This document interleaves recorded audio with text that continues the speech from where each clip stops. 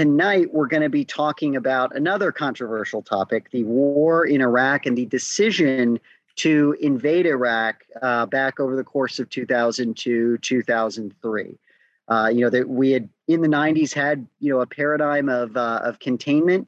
There was a whole lot of friction with Iraq, but eventually it came to a decision to enter Iraq and to overthrow and replace its government. And that's particularly remarkable since in the 2000 election, George W. Bush had run as a critic of nation building and then ended up engaging in what was effectively one of America's biggest nation building projects in decades. So to dig into this, we've got one of the people who's probably best equipped out of many to answer this question, Michael J. Mazar, who is a senior political scientist at the Rand Corporation. He comes there with a lot of experience at places like the U.S. National War College, the Stimson Center, CSIS, time on the Hill, time with the chairman of the Joint Chiefs of Staff. And he has a PhD from the University of Maryland. But we're really focusing tonight on a 2019 book that he wrote called Leap of Faith, Hubris, Negligence, and America's Greatest Foreign Policy Tragedy, for which he interviewed dozens of the players involved in the deliberations about the invasion of Iraq and reviewed all the documents that had been declassified at the point of its publication. So, Michael, welcome. And if you could set the stage for us a bit on the things that lead up to, overthrowing Saddam being a plausible decision, because, the United States had kind of had some alignment with Saddam during the Iran-Iraq war. There's the famous picture of Donald Rumsfeld meeting him. And then we went to war with him in 1991. We had these no-fly zones throughout the 90s. We, bombed him a couple times. And then that shifted. So what was the backstory on this long confrontation?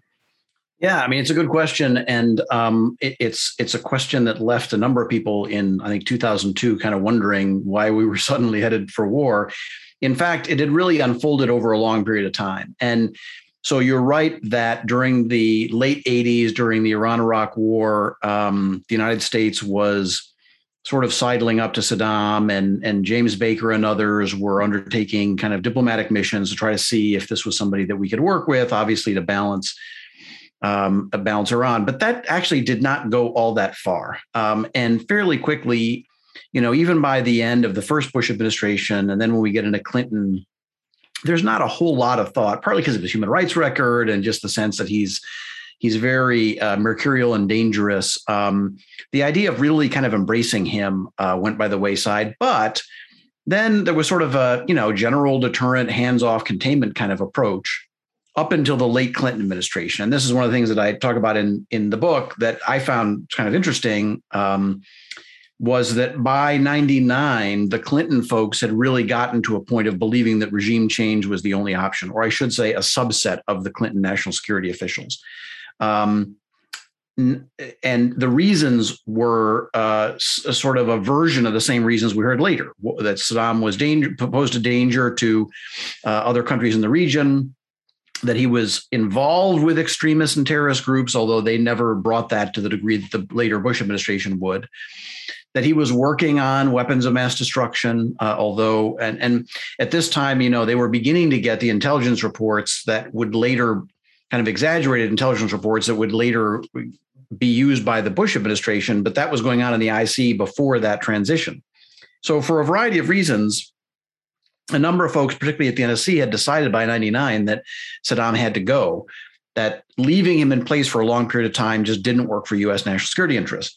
Meanwhile, outside of government, you had folks like Paul Wolfowitz, who had been kind of embracing the Iraqi exile resistance for some time and had been dreaming up ideas in the 90s of sort of Bay of Pigs style, we'll find a brigade of free Iraqis, we'll equip them and give them a little air support. They'll drive to Baghdad and overturn the regime. And none of that was going to be feasible, but they were thinking about the same sort of thing. I believe all that would have remained essentially on the back burner had it not been for 9/11. When you have the transition to the Bush administration, there's this sense of we're not sure how long we can live with Saddam. But in the minds of most people, that had not at all turned into a belief that the United States should undertake a military operation to overthrow him. And I don't know that we ever would have got there. So the kind of world we see ourselves in with North Korea today, I think, is a very plausible long-term, would have been a plausible long-term future with Iraq, where not that he would have had a nuclear arsenal of that size, and Israel would have certainly prevented it, I think, if we didn't. But, he would have been toying around with those weapons. He would have been dangerous. We would have been in this unsatisfying position of desiring a new government, but not really being willing to do anything about it.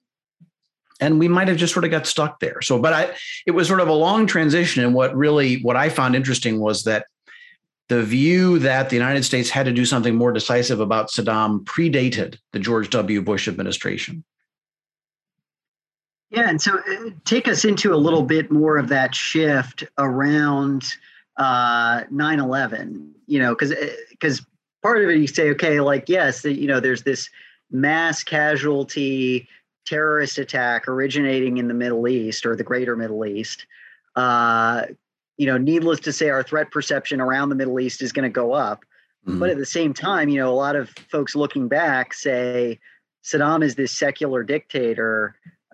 What does he have to do with Al-Qaeda? Like, why was it that decision makers at the time saw 9/11 as an impetus to act in Iraq?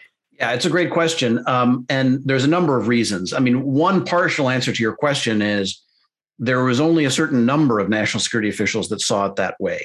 Although folks like Colin Powell and Condoleezza Rice eventually sort of get dragged along by this and in fact go along with it in ways that in retrospect, maybe they shouldn't have. They were not the prime movers of it.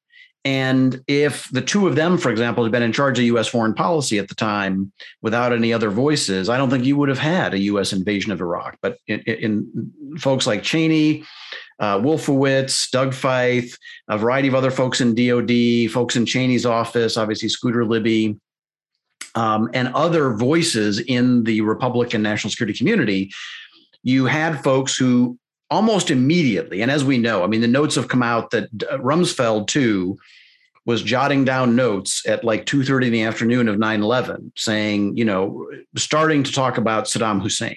Within hours of the attack, they're beginning to talk about him. First of all, because they suspected him. Obviously, that turned out to be not the case, and they were told that day it was probably not the case. They had this established idea that Saddam was somebody we couldn't live with. There were notions floating around, and this is where the intel piece is really kind of gets corrupted by outside information. On the WMD piece, the intelligence community was telling them some pretty worrying things. And, even a variety of sort of longtime Foreign Service officers and others that I spoke to said, look, I was looking at the intelligence and it scared me too. It wasn't that they were completely blowing it out of proportion. The intelligence on WMDs was mistaken, but it actually said sort of a version, except for Cheney, of what they said it did.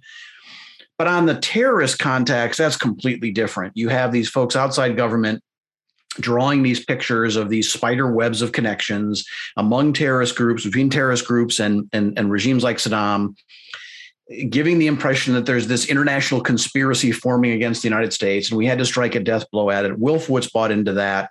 I believe Feith bought into that. Certainly others in DOD and the vice president's office did.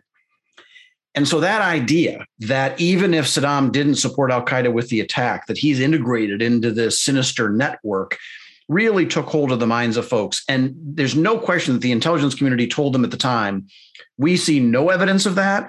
This kind of global connection you're talking about doesn't exist. Saddam is not linked into al-Qaeda in that way. So that was clearly the case where folks like Cheney and Wolfowitz simply ignored what the intelligence community was telling them. So they had a WMD risk. They thought Saddam was tied in with terrorism. And then there's another piece that is very difficult to measure, but I think it had a real effect. And that is the simple, crude, blunt desire to show strength. And you see this in part in the discussion that, when Rumsfeld and others will say there's just not enough targets in Afghanistan. We're not going to make a big enough effect to convince the world that if you mess with the United States in this way, there's going to be a price to pay. Thomas Friedman had an op-ed at the time where he endorsed this and said, we just have to go kick somebody's rear end.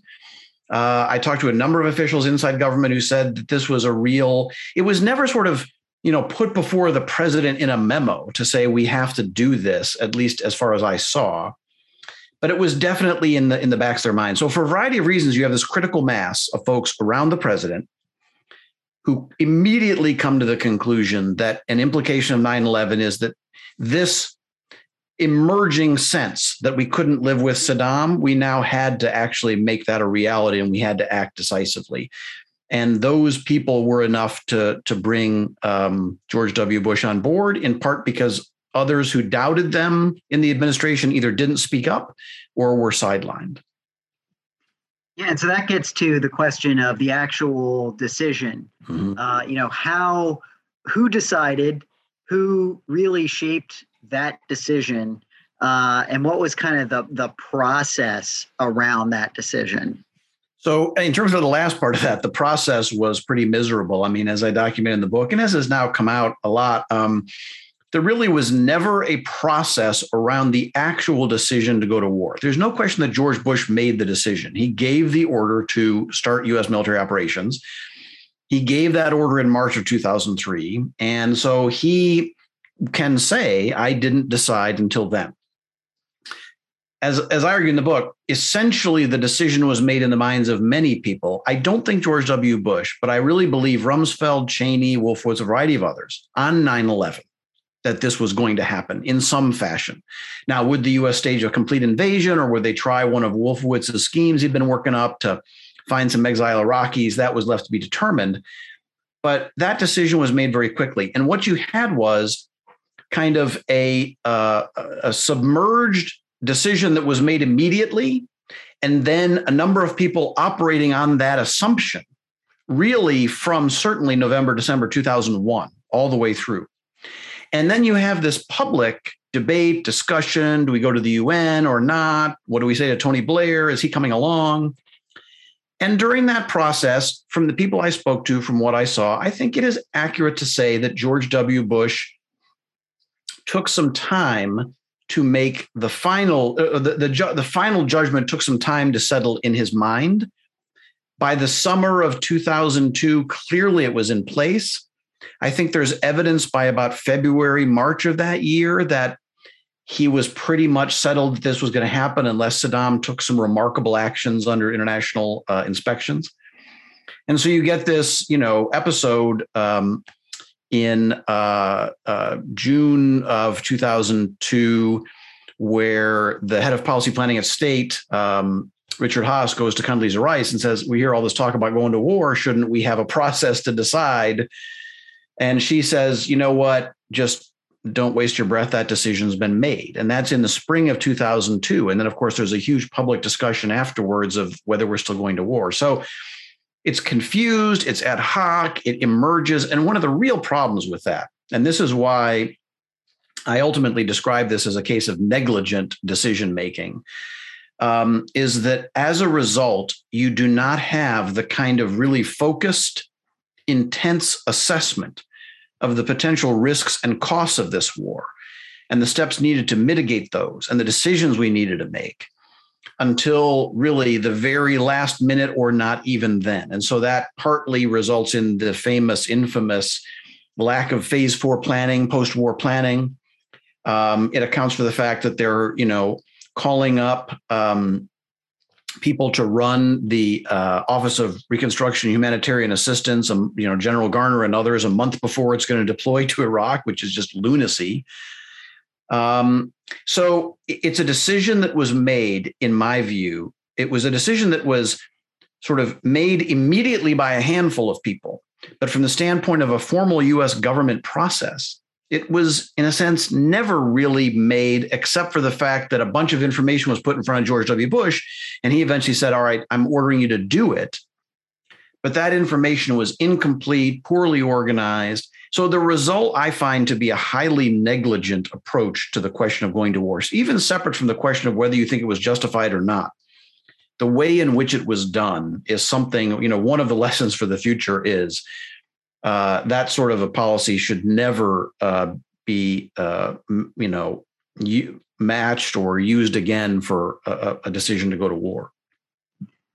And you mentioned, that Bush, fairly early in 2002 had been thinking, we're doing this unless Saddam does something different. How long do you think that off ramp was there, where Saddam kind of had a choice? Because remember, there was the ultimatum at the very end, like 24 hours or something. Well, and that was clearly just for show. I mean, what's kind of funny, and this is, a lot of folks told me this, and this is actually present in memos that have been declassified. It's kind of interesting that in both the Rumsfeld site and the memos, or the work that was declassified for a time, and then I think pulled down from the book site of Doug Feist's book, there's a lot of sort of self-condemning stuff that they declassified. But there's stuff in the documents where they were afraid that Saddam was going to take the off-ramp. The advocates of war believed that they could never trust Saddam, whether he was under international inspections or not.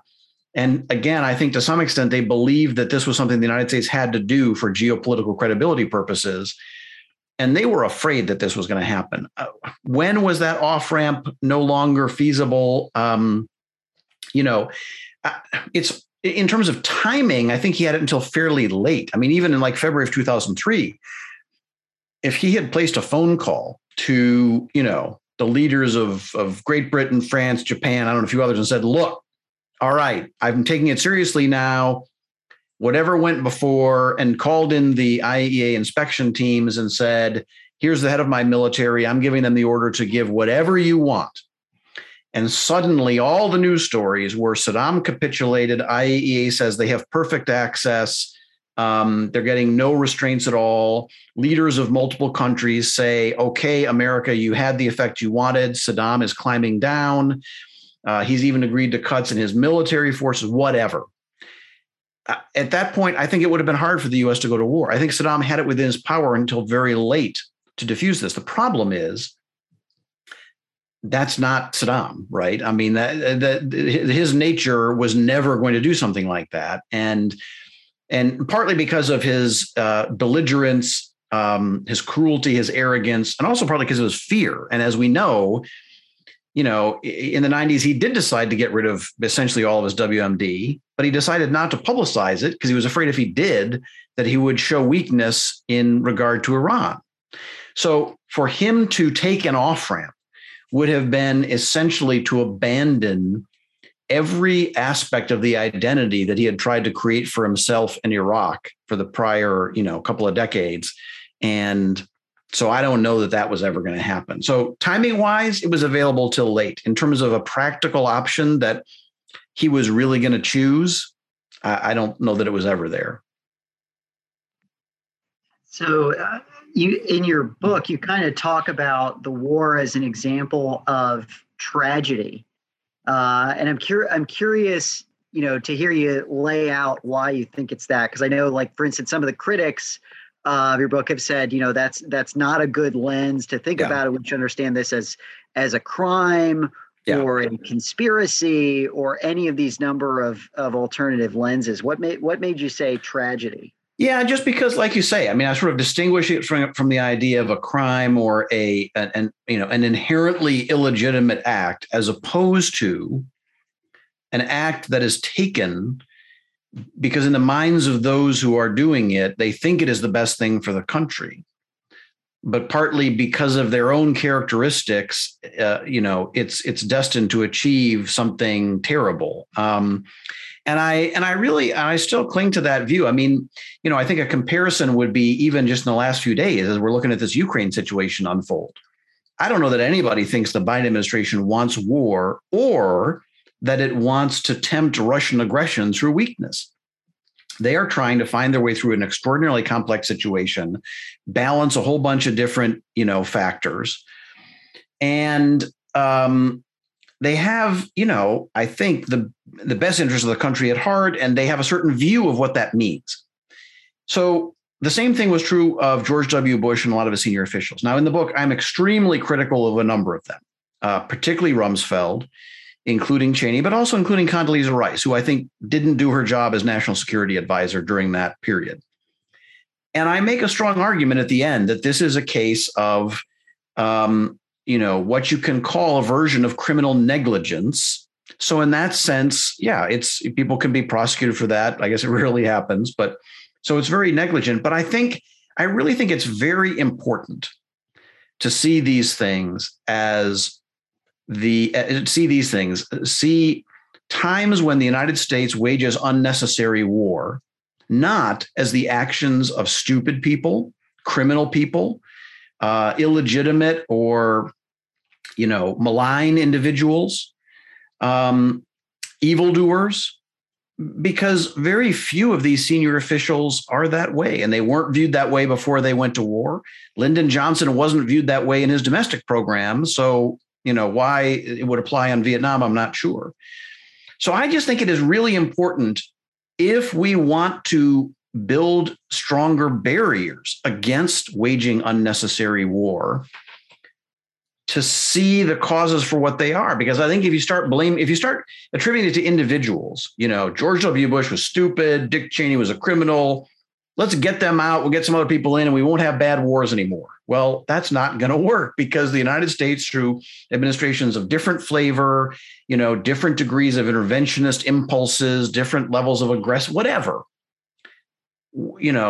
tragedies like Vietnam, tragedies like Afghanistan and Iraq continue to happen. And so I think it's much more important to focus on the political and structural context in which these decisions are made, so that future decision makers of whatever kind ideally are forced in various ways to take these kind of decisions much more seriously, to run them through a tougher gauntlet. But last thing I will say about this is something that's really important to remember about Iraq, which has been true of a lot of wars we end up not liking.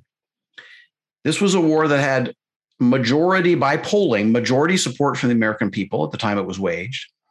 George W. Bush did not go around Congress. He went to Congress and got significant majorities voting to approve this war. This was a war that most major papers editorialized in favor of, including the Washington Post, New York Times. Many major columnists wrote articles in favor of. This was at the time it happened. And, I don't know if some folks listening will remember this. I remember just very distinctly through a lot of 2002 thinking, what are we doing? This makes no sense. But the general environment in the country, and not just because there's a blob, but because when the country is attacked, there's going to be a certain kind of environment. The environment in the country and the national security community was such that, if you had doubts, you eventually began to doubt yourself and say, well, they must know something I don't, because of all these smart people who are presumably talking to the folks. I wasn't working at the Pentagon at the time, so I didn't see any classified information. I didn't see the planning. I assumed these reporters were talking to the people doing the planning, getting ready for the war, who had access to the intelligence. You could see the public reports on what the intelligence community was saying. I figured they must know something that made this make more sense than it seemed like from the outside. And that to me is educational in the sense that at the moment a decision for war is made, it's easy later to say it was a crime and they knew better. But if a lot of us trying to follow these issues didn't necessarily know better, or we thought we did a bit, but the judgment became clouded, I think it inspires some humility in saying, if I'd been in I certainly wouldn't have decided to go to war with Iraq, but if I'd been working the Pentagon or somewhere else, along with some other folks who doubted this, it wouldn't have happened. I think that it's just these are really complex situations. And I honestly believe that viewing them as the result of criminal malign individuals is counterproductive for the goal of stopping these kinds of unnecessary wars. Well, going to some of those lessons for the future, and I'm curious what lessons you think future policymakers should take from this. I mean, one, we could talk at the systemic level about hey, what should the process be? Yeah. But if you are somewhere in the system sitting there saying, this doesn't make sense to me. Yeah. And it seems like doing the right process on this and not thinking about it the right way. What do you do? Yeah. So a couple things. Number one, I think one lesson of it is that the role of Congress is critical.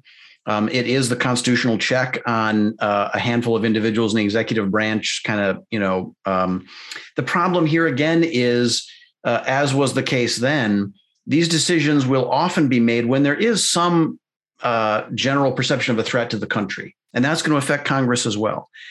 And an example that I found interesting to watch in the last few months has been the debate about U.S.-Taiwan commitments, right? And although there hasn't been a sort of general vote, there's the beginning of some movement in Congress to, in one case, pre-authorize the use of force by a future American president, right, if this happens.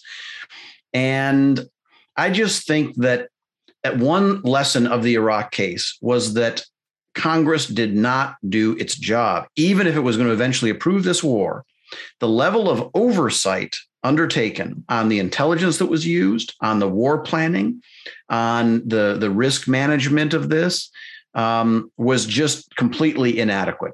And it's very challenging to do. I understand that. I mean, I worked on the Hill. I know the difficulties for members of Congress of inserting themselves into those things. But I think that's one clear lesson, is that in future cases, as many members of Congress as possible should interpret their role secondarily to worry about the politics of how they have to position themselves, and primarily in terms of their obligation to the country to serve as a check on the decision.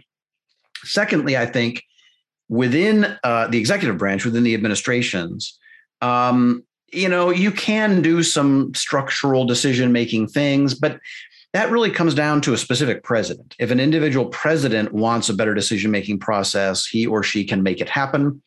I think one lesson of this is that all future presidents should want that to happen, should demand it, and should refuse to make any large-scale decision for the use of force without a very elaborate interagency process that guarantees the ability for those with doubts and concerns to raise them. A great example in the Iraq case, that I write about, was in February 2003, just before the war. There was this big planning event over at the National Defense University. Everybody who attended it walked away, people from state, people from NSC, people from other places in DOD, Central Command. Almost everybody who walked away from it went away thinking this is going to be a disaster. We absolutely do not have our act together. No one knows what's going on. They've declassified a lot of the slides that were presented there.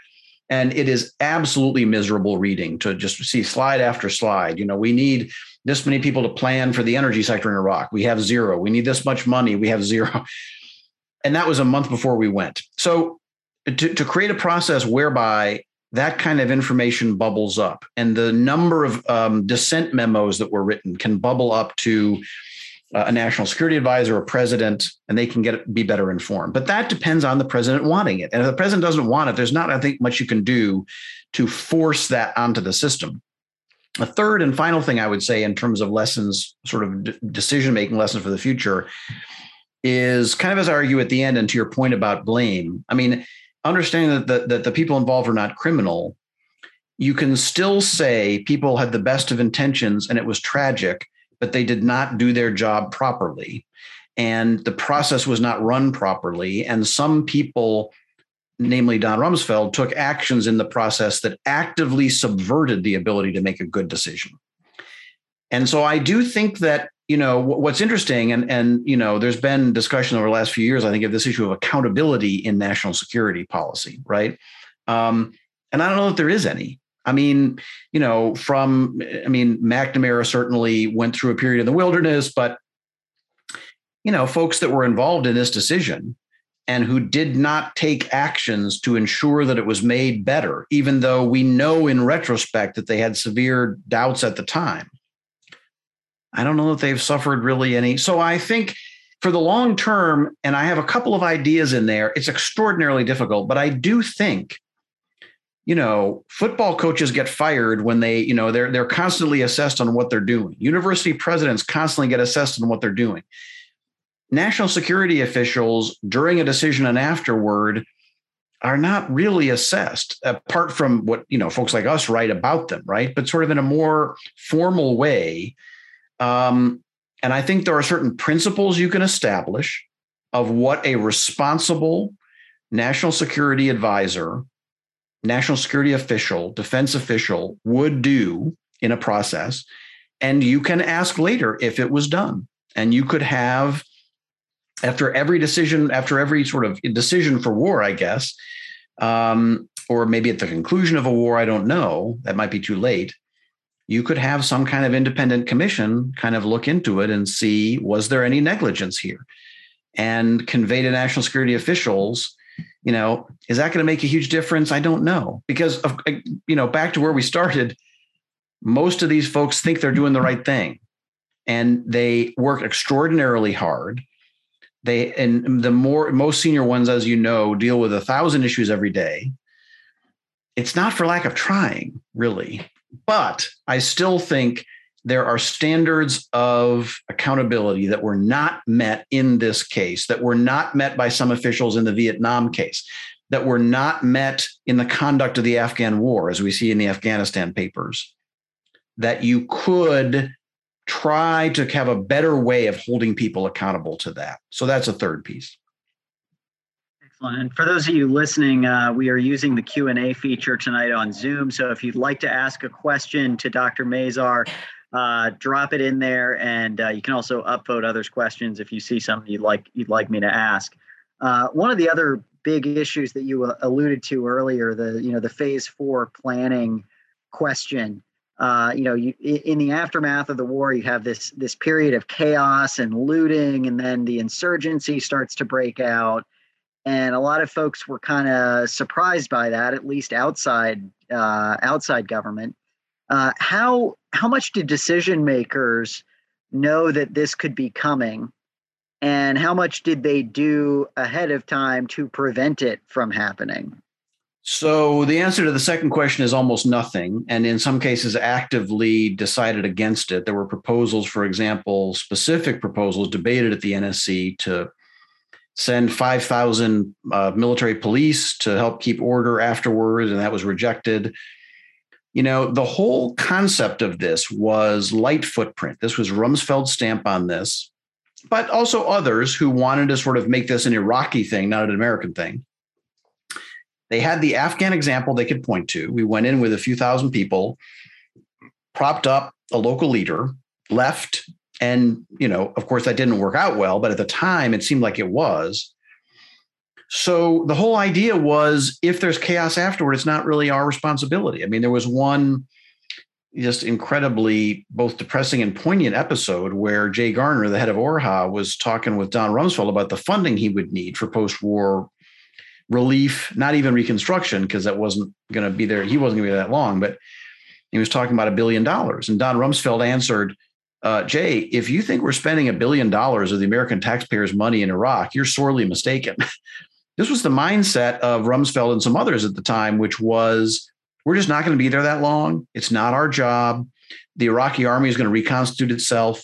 New Iraqi leaders will use that army and other things to maintain security, and then we'll be out of there. So there were absolutely warnings, and there's one especially powerful memo that was done by a Marine colonel that very specifically said, every experience we have in post-intervention societies says you are fairly quickly going to have chaos, looting, violence. And he put it in the memo, this is a win the war and lose the peace scenario, which is exactly what it turned out to be. And I don't know exactly how high. We know that memo went at least to Doug Feith. And the understanding is it went to Rumsfeld, but he did nothing about it, had no discussions about it. There were similar warnings in some intelligence community things, but I asked, a lot of senior officials, there were some in January 2003, a couple of major intelligence community products that came out that raised some of these risks, although in a very conditional way. This could happen, this might happen.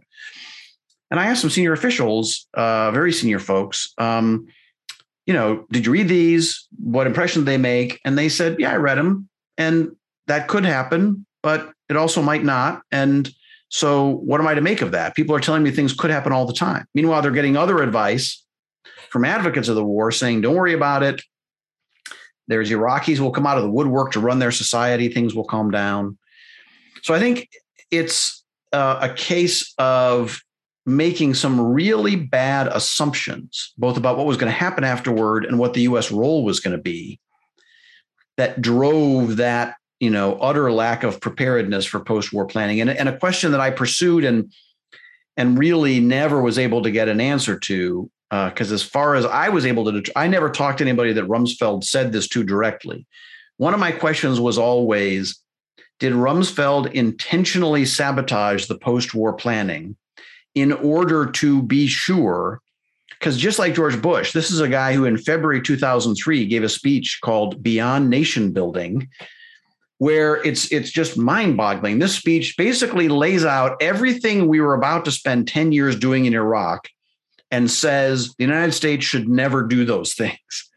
And this is a month away from launching this invasion. How could you possibly believe that unless you had convinced yourself that as defense secretary, you were going to be able to create the conditions whereby U.S. forces were just going to leave very quickly. And if it fell into chaos, it wasn't going to be our problem.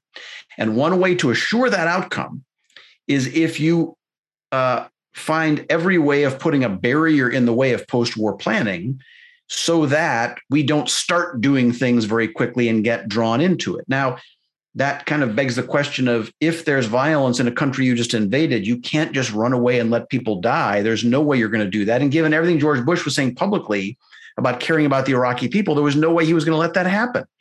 So if Rumsfeld thought that, he was a fool. But I've never been able to determine if he really had that kind of motive. But there was a lot of work in the DOD seemingly to kind of actively subvert that post-war planning.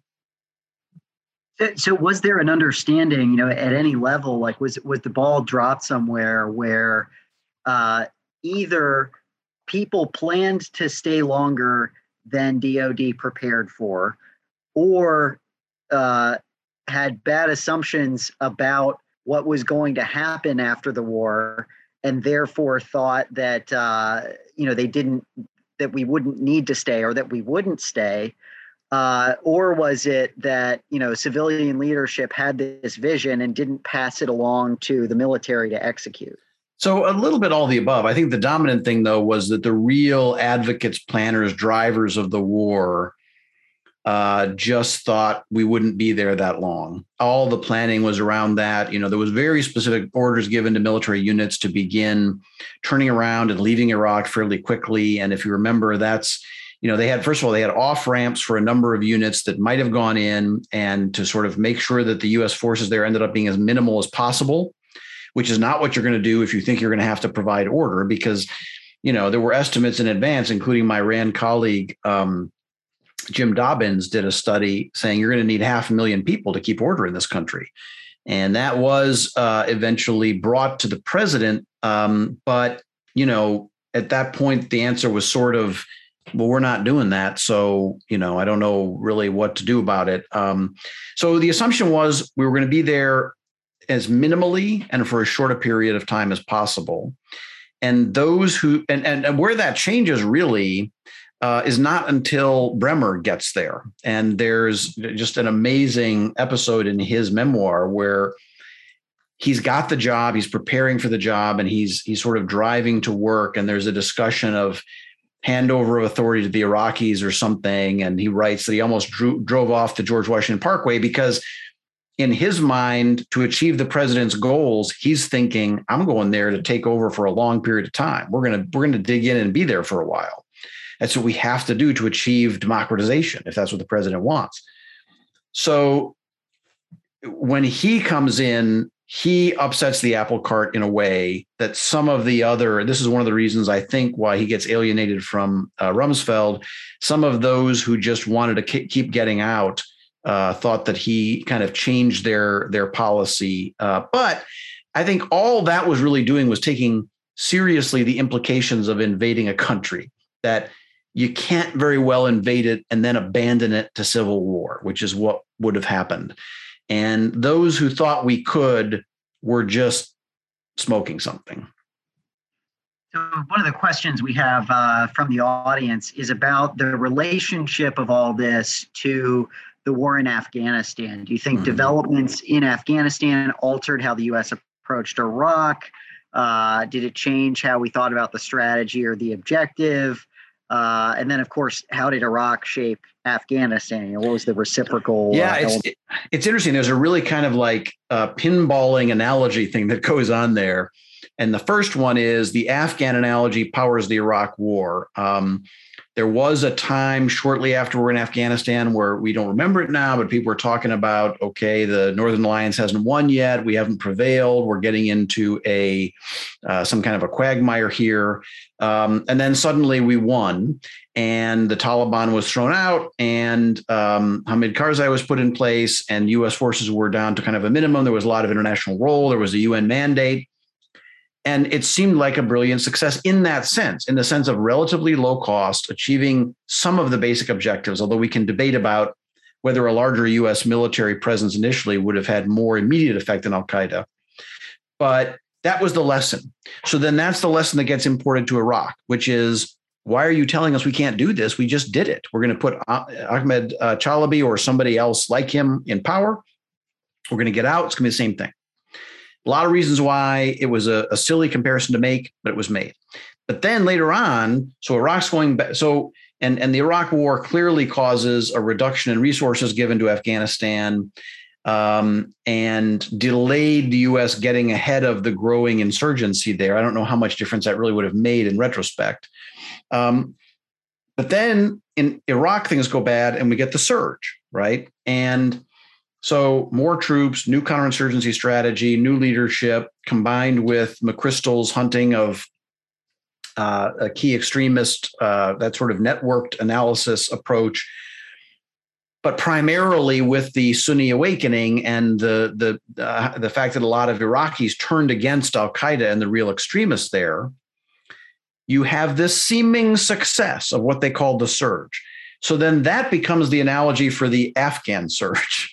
Under the Obama administration, we're going to send some troops. And that was not an exact analogy because I think it was much more tightly tied to we're going to surge and then we're going to begin to get out, which didn't happen. But that then becomes an analogy where we say, well, if we did it in Iraq and it reduced violence levels, we can do it in Afghanistan, and at least politically we'll be better off. So there is this kind of back and forth where each of those wars influences the perception of the other.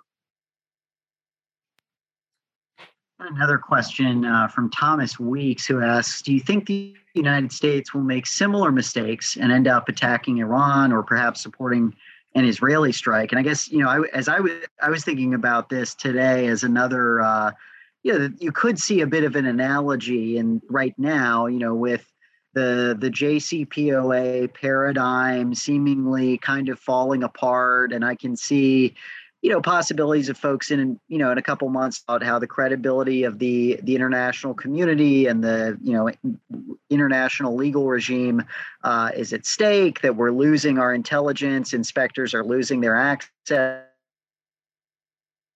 there, or are these just very, very different? So I think they're very different in a whole bunch of ways. I mean, primarily, I just don't see the Biden administration interested. I don't know.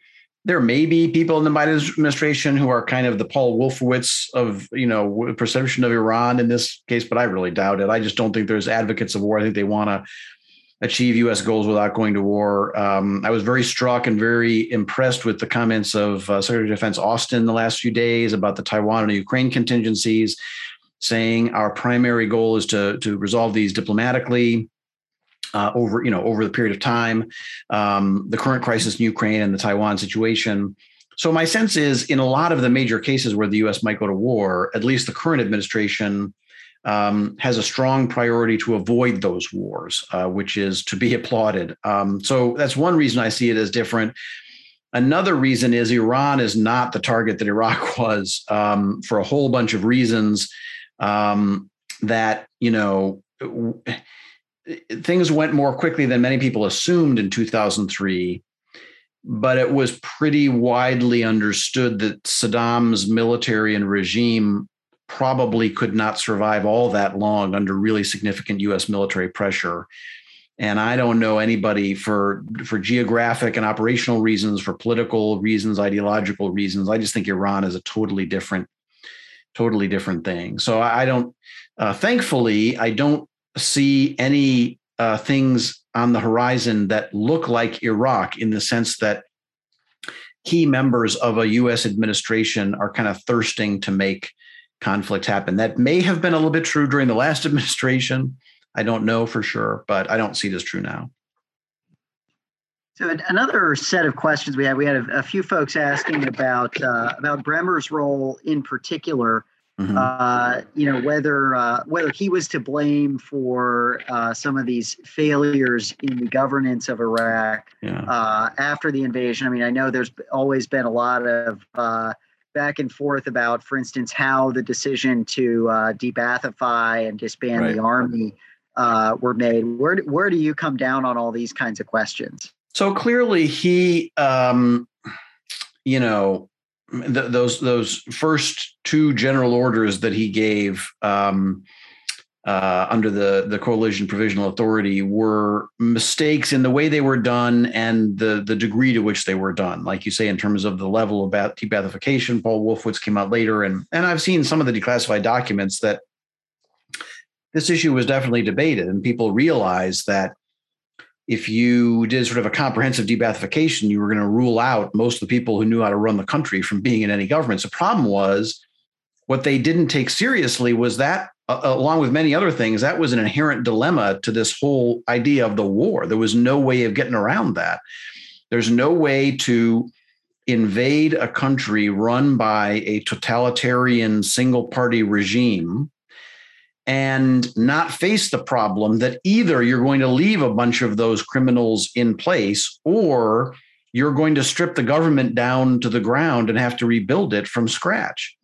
And they practiced complete avoidance about that and sort of thought that there was some sweet spot they could hit of, we won't get rid of teachers if they were in the Ba'ath Party. But so it was always going to be a problem. And then the disbanding of the army, Bremer didn't think those things through well enough. They were done too quickly. The argument about the army was that it had already disbanded itself. It had fragmented. I've talked to a number of U.S. military officers who were very substantially involved in the outreach efforts to the Iraqi army, to commanders. And they are convinced that there was a lot more that could have been done to bring pieces of it back, and that Bremer's order was completely premature. So yeah, they were both destructive. And I talked to a variety of folks that said that his leadership style was simply too peremptory. I mean, part of the challenge is he's always made the argument that when you're going to go over and sort of run a military occupation, you have to be an autocrat. And I suppose there's a degree to which that's true. But the problem is, if the decisions you're making are ones that have tremendous consequences and that need really deep sort of analysis to be done right, then you're just going to screw things up by being too peremptory in the way you approach things. So his leadership style was problematic. Those initial decisions were problematic, but he's not responsible as an individual for the collapse of order. The complete lack of seriousness in the undertaking from the beginning is responsible for that. And that can be laid at the feet of, George W. Bush, certainly, people like Condi Rice, people like Colin Powell, who, although he had very significant doubts and met one time with the president, he did not, I think it is fair to say, use the full force of his office to try to ensure that, partly because he was respecting his lane. He's not the SecDef. Rumsfeld's the SecDef. Powell has been chairman. He knows the distinction. As Secretary of State, it is not his job. At a certain point, when the United States is about to launch a tragic war, you might come out of that lane and say, well, fine, I'm going to violate some of those principles, but it needs to be done. So I think that this failure, Bremer certainly has a share of it. But to imagine that it could have been dramatically better had he not made those decisions, I just don't think that's the case. Question we've got is, if war had somehow been avoided, maybe we hadn't, made some of these choices, what would or should have been our plan of action, our policy toward Iraq, post 2001? Would the relationship have turned south even further? I know you had said it might end up looking like North Korea does today. Well, just in the sense of sort of a permanent standoff, I guess, where they're doing some things we don't like. I mean, I think the policy is pretty straightforward. Number one, we could have demanded international inspections and said that in this new world, we can't live with, I mean, the problem is we're now living with significant nuclear capacity in North Korea and potentially growing nuclear capacity in Iran. So this statement after 9/11 that we can't tolerate a country like Saddam having nuclear weapons turns out not to be true. But we could have said that. We could have demanded inspections. We could have continued to press them for all they were worth, knowing that they reduced the risk of his getting anything, even though we didn't drive it to zero. We could have sent, kind of messages to him that in no uncertain terms said, this is a different and new world now. And if we sense that you do anything to threaten your neighbors or threaten us directly or cooperate in those threats, we will obliterate you. And then we could have continued to practice containment and deterrence, which was working. We had forces in Kuwait, which we hadn't in 1990. So he was deterred from going there. He was not about to invade Iran again, not going to attack Saudi Arabia directly. Again, the U.S. had a regional presence that restricted his options far more than had been the case in 1989, 1990. So I think would that have left some residual risk that over time, he might have been able to acquire some kinds of weapons of mass destruction and been tempted to give them to terrorists or simply provide financial support or something to terrorists? Sure, that risk exists, but that risk exists with Iran. It exists with North Korea. It exists with Pakistan. It exists with other countries. It might exist with the Taliban regime in Afghanistan. It's not, this is a fundamental issue of the United States has to think about managing risks in a complicated world, not achieving perfect outcomes.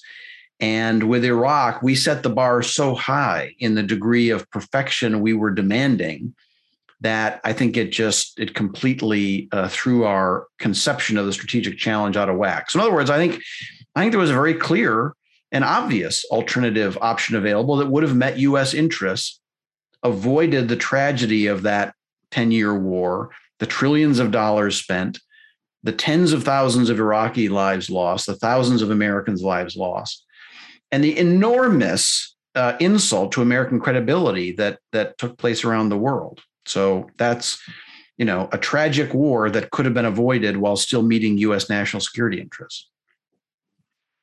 John Mueller asks, was there anybody in this pre-war process who raised the possibility that Saddam was being coy about not having WMD because he felt the need to do so in order to deter?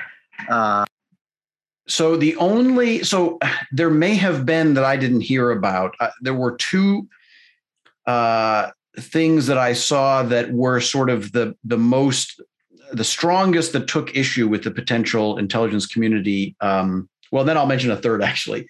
One was the Joint Staff J2, the intelligence office of the Joint Staff. There's a declassified intelligence assessment where the J2 said they went through all the intelligence, and their bottom line was like, you know what? There's decent evidence on some of the chemical stuff, on nuclear stuff. There's just no evidence. This is a supposition that's being made. And I mean, I'm paraphrasing. It's not exactly what they said, but some remarkably clear statements that the quality of the intelligence proving this stuff was very weak. So there's that. The only one that I know of who raised the specific idea about playing coy, I did speak to one Air Force officer who developed a briefing raising that possibility and started briefing it up his chain. And at some point, I don't know, got to a general officer who said, this is very interesting. Put this back into a drawer and never talk about it again. And I think, partly the problem, it speaks to the problem of the decision-making environment that existed, was this intense perception that if you were not on the team, if you were expressing doubts, you were going to be punished and sidelined. Rumsfeld made that very clear. The opposite of the kind of environment you want to cultivate for good decision-making, right? But then the third doubter I will mention is George W. Bush himself. He is not a stupid guy. And when he received the briefing, this led to the infamous slam dunk comment. Where that came from was Tenet and John McLaughlin laying out the intelligence. And frankly, Condi Rice had the same reaction when she first saw it, laying out all the intelligence. And George Bush looked at all this and said, that's the best you got? I thought this was clear. You're not giving me any definitive evidence here. I've been out saying this is definitive. And where's the rest of it? I'm not seeing it. And that's when Tenet, which I think was a terrible mistake, said, it's a slam dunk, Mr. President. Don't worry about it. We can tell you it's a slam dunk. I've always wondered if at that moment it would have to have been him, if he had said, Mr. President, it's a very good question you ask. And what you have just highlighted is that there may be an assumption going on of how strong this intelligence is that we should question. I'm going to put a red team on it. We're going to come back to you. There's no head of U.S. intelligence that's going to say that in that moment, because it would question everything they'd been working on, right? But it's fascinating that when the best evidence was laid out in front of George W. Bush, who's not a big reader, doesn't have a huge history of consuming intelligence products, he immediately saw how weak that evidence was. And so, but the kind of general assumption was that it was so strong. And when people would see little snippets, I think maybe subconsciously they would assume there was a lot more somewhere. But as far as I only came across one person who explicitly raised the idea that Saddam was trying to make the world think he had nukes and he really didn't.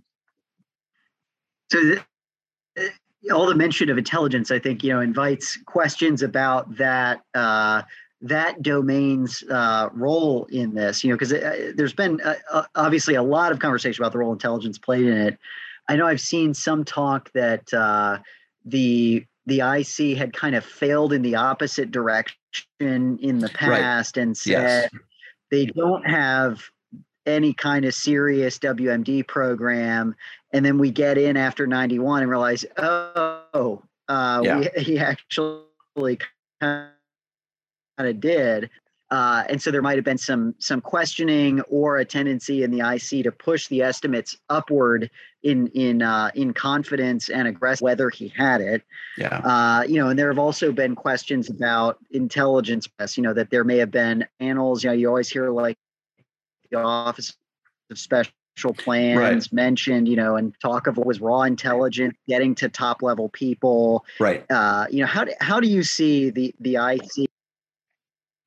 Yeah. So on, both of those are good questions. On the first question, there's no question that the IC was burned by the experience of the first Gulf War when they went in afterwards. And some of the reporting that came out said they discovered Saddam was maybe a year away from material for a nuclear weapon. And the intelligence community had not been saying that. So they, it was definitely in some of their minds, we don't want to get caught that way again. I don't think it ever led. And I've interviewed a bunch of people from the intelligence community, and like everybody else in the story, they're professionals who are trying to do their job as best they can. And I don't know that many, if any, would have consciously exaggerated things, but they certainly were not going to underplay the risk based on that earlier experience. In terms of the Office of Special Plans and raw intelligence, it was definitely a phenomenon. It happened through the vice president's office as well as through OSD. You eventually get Colin Powell before his speech to the UN, having to spend days up in New York with his staff, slashing through the draft speech that Scooter Libby had written to cut out all of the bad intelligence, being helped by the CIA to cull this stuff out. So it's definitely real. But the arguments that were made at the time and afterward that this is what caused the war, that, by feeding this raw intelligence and faked intelligence in, some of it provided by the Iraqi National Congress, Chalabi's group, right, that caused the war, I don't think so. I think there was plenty of pre-existing views and actual intelligence in the U.S. intelligence community that this extra stuff proved to be mostly window dressing rather than the real cause of the war. All right. Well, that is all the time that we have. Dr. Mazar, thank you so much for taking the time to chat with us. The book, again, came out in 2019. It's Leap of Faith, Hubris, Negligence, and America's Greatest Foreign Policy Tragedy. I've dropped the link to our next event in the chat. Thank you, everybody, for coming out, and have a wonderful evening. Thank you so much.